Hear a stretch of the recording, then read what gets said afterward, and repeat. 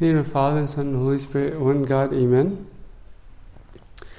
So, I remember back in the day when I would play a lot more basketball. I'd go to the gym, and typically, if there are enough people to play 5-on-5, 2 people would kind of be assigned as the captains, and they would just pick teams, right? Like you would pick whatever teammates you want to play with you, and then you just go back and forth. You're picking the best players so that you can put together your own little squad, and then it's 5-on-5, and then you just play, and then that's how the day goes, basically. So typically when you're picking your teammates, you're kind of like scouting out for the best players, right? You're trying to pick the best ones to be on your team so that you can win, right? It's like common sense. If you're the team captain, you're picking the best players so you can make the best team, right? The most talented players, the most skilled players, the fastest players, the biggest players, the strongest players, right? And you're kind of discerning who fits that mold the best, and you're going down the list, right? So when Christ goes to pick his disciples, you would expect that there would be some similar wisdom in that sense, right? That he's going to pick the best candidates, right? The best servants. But what you see in Christ's selection of the disciples is the exact opposite. Is that he goes to choose the weakest, the foolish, the sinful. He goes to choose the despised, a tax collector like Levi, someone that's shunned by society. Right? And then if you go down the list of the disciples, many of them were uneducated. Many of them had a poor reputation. And like Levi, a tax collector, he didn't really have an inclination to even serve God, right? But God called him to serve. God called him to evangelize and write one of the most beautiful gospel accounts. The Gospel of Matthew is such a rich gospel. You see the Sermon on the Mount, and you see how it's depicted in these like 5 little sections in the terms of like reflecting the Torah and the 5 books of Moses, how Christ is depicted as the new Moses, the one who transcends the law. This is the Matthew that Christ chose today, this tax collector despised by everyone. And so, when you look at the disciples as a whole, the apostles, the ones who established the church, the pillars of the faith, you see people like Peter and Paul. One was a hothead, quick-tempered, reactive, right? Just a very impulsive character. Of course, he was full of zeal, and God sanctified that. But that's one of these 2. The other one, Paul, a murderer, persecuting the church. Right? These are the 2 that Christ chose as the pillars of faith among all the apostles. Right? St. Paul understood that God doesn't call the qualified. He qualifies the called. There's a big difference. He doesn't call the qualified, but he qualifies the called. He sees the weak and the foolish, and he says, you're the type of person that I can sanctify, that I can use. You're the type of person that I can utilize for my service. In 1 Corinthians 1:27-29, St. Paul says, but God has chosen the foolish things of the world to shame the wise, and God has chosen the weak things of the world to shame the things which are strong. And the base things of the world and the despised God has chosen, the things that are not, so that he may nullify the things that are, so that no man may boast before God. This is how God works. So a lot of times we think that we're not qualified to serve. A lot of times we think that we're not qualified to help others around us and to evangelize and to speak about Christ and to go out into the world. But if anything, what we see in the gospel is the exact opposite. There's not a single person that God cannot use. There's not a single person that God cannot use. And so, when I refrain from committing to God and allowing Him to use me. What I'm doing is I'm actually questioning God's capacity to use me more than my own abilities. Right? And so I have to ask myself if I'm doubting myself or I'm doubting God. Because if I'm reluctant, then if I really trust in God's ability to use me, then that reluctance will disappear. Like, I will serve with my whole heart.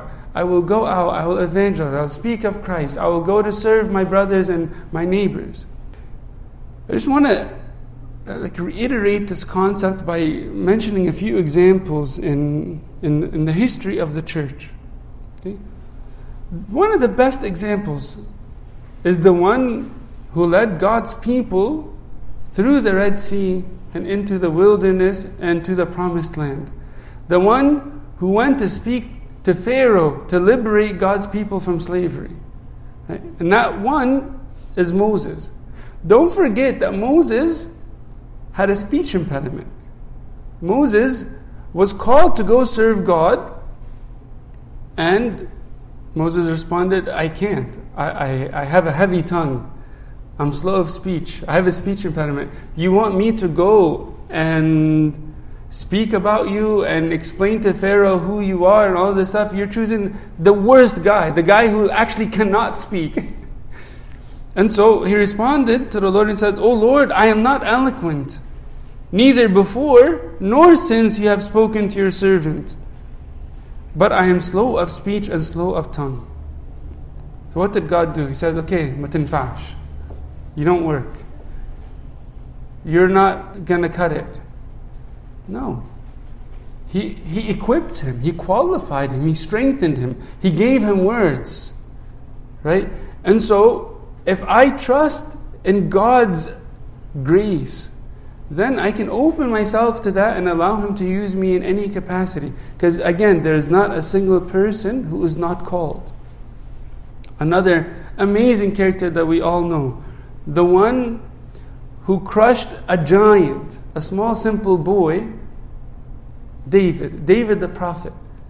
Remember, whenever Samuel went to Jesse and he was looking for a new king, and God tells him, look, don't worry about the appearance.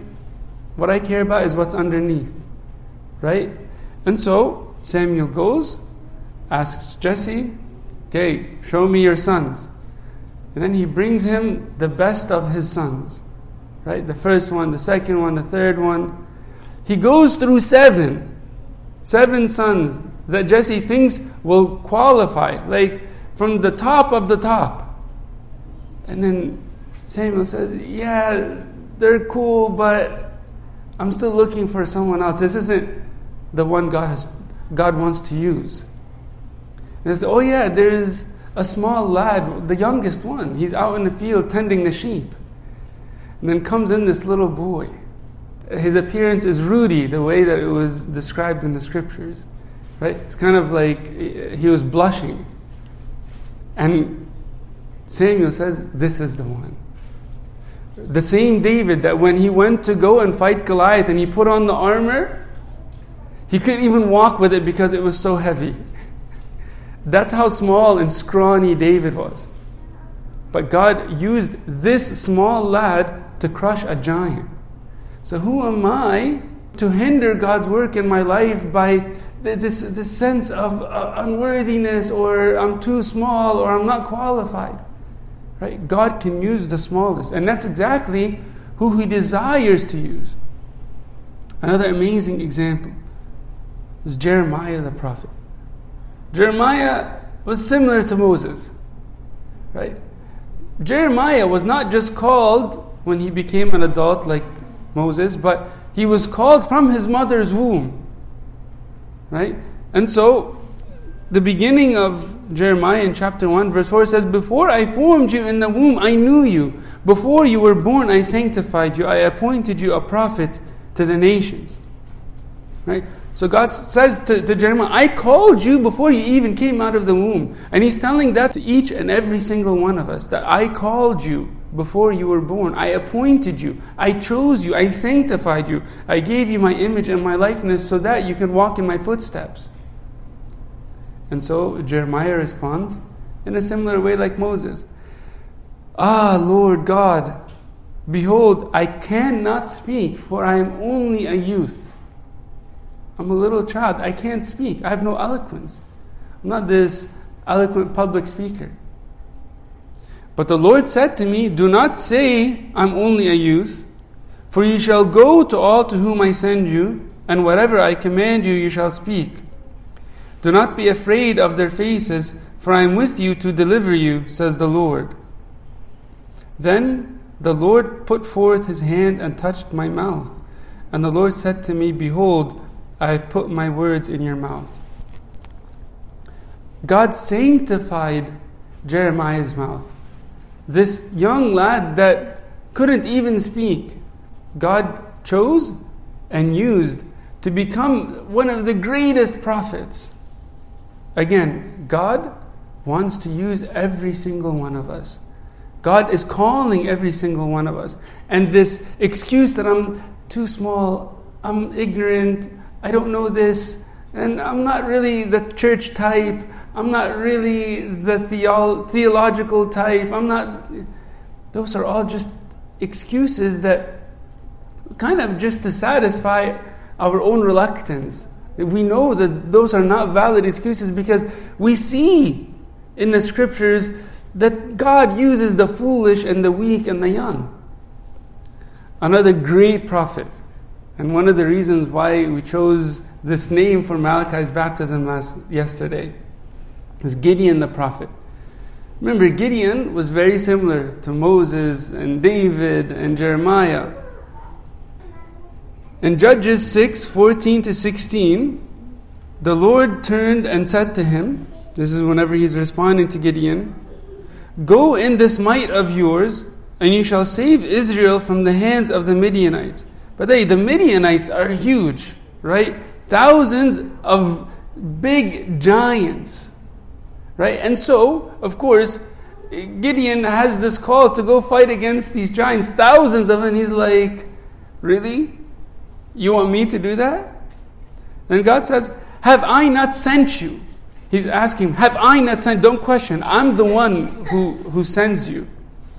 So he said to him, oh my Lord, how can I save Israel? How can I save Israel? Indeed, my clan is the weakest in Manasseh, and I am the least in my father's house. You're choosing from the smallest clan, and I'm the smallest one in the smallest clan. Right? Like, it doesn't get any lower than that.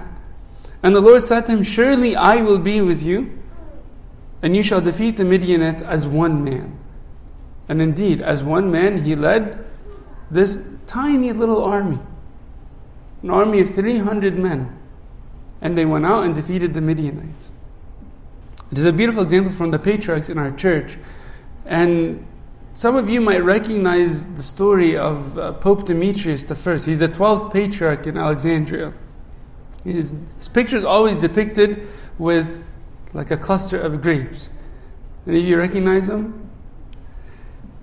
So, when the previous pope was nearing the end of his life, God told him, you're going to find an illiterate farmer that's going to come to you with a cluster of grapes out of season.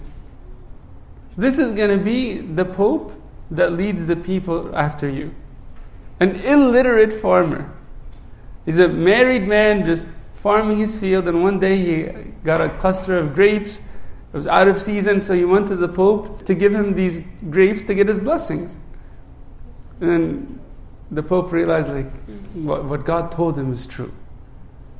And so this illiterate man not only led his people, but standardized the feasts. He standardized all of the fasts in the church. He's the one that standardized Lent and Holy Week and became such a big theologian. Right? And if you read the story in the Synaxarium, it says that the Spirit illumined his eyes and gave him understanding. This illiterate farmer that couldn't even read or write. Right? And so, if God can use an illiterate farmer that can't even read or write. Not just to serve in Sunday school, not to serve as a priest, but to serve as a pope. And not just to get by, but for the entire community to thrive with his leadership. Then what excuse do I have? Again, I want you to be convinced that God is calling me. And He's calling me by name. This is what Isaiah 43 verse 1 says. But now, thus says the Lord, who created you, O Jacob. This isn't in reference to the individual Jacob, but in what Jacob embodies, all of us. And He who formed you, O Israel, again, the nation of Israel, right? God who created you. He says, fear not, for I have redeemed you. I have called you by your name. You are mine. I have called you by your name. This is all I want to leave you with. This fact, this fundamental reality. You know how there are laws of physics, right? Like gravity. If I drop this cross here, it's going to go straight down, right? That's just a law of gravity. There are spiritual laws, theological laws. For example, God is love. We are created in His image and His likeness. These are theological, spiritual laws. One of those laws is that you are called. I am called. There's no doubt about it. So the question is, what am I called for? Right? If I am called, and not a single person is exempt, no matter how small, no matter how young, no matter how foolish, no matter how weak, no matter how ignorant, every single one of us is called. And we're called to love. We're called to serve. We're called to go out and speak of Christ, to go out into the world and to evangelize, to radiate that light, right? To be an extension of Christ's hands and feet, right? I have to ask myself if I truly believe that. If I truly believe that I am called, if I'm convinced that I am called, or if I'm sitting back and I tell myself, well, you know, I'm not the Sunday school teacher type. I'm not the theological type. I'm not the patristics type. I'm not this. And I just feed myself these excuses just as a cop-out. But I am called to go out and to serve and to love and to glorify God. And believe it or not, I will have to give an account of the talents and the gifts that God has given me to fulfill that calling. Because that is the truth, that I am called, and I'm called to walk in His footsteps, to be crucified to the world, and the world to be crucified to me. May God give us the grace to follow in the footsteps of these disciples, someone like Levi, who accepted the calling and became this great disciple, a great evangelist, Matthew, who wrote one of the most beautiful gospel accounts. May God give us that grace to glorify Him. Unto Him is due all glory forever. Amen.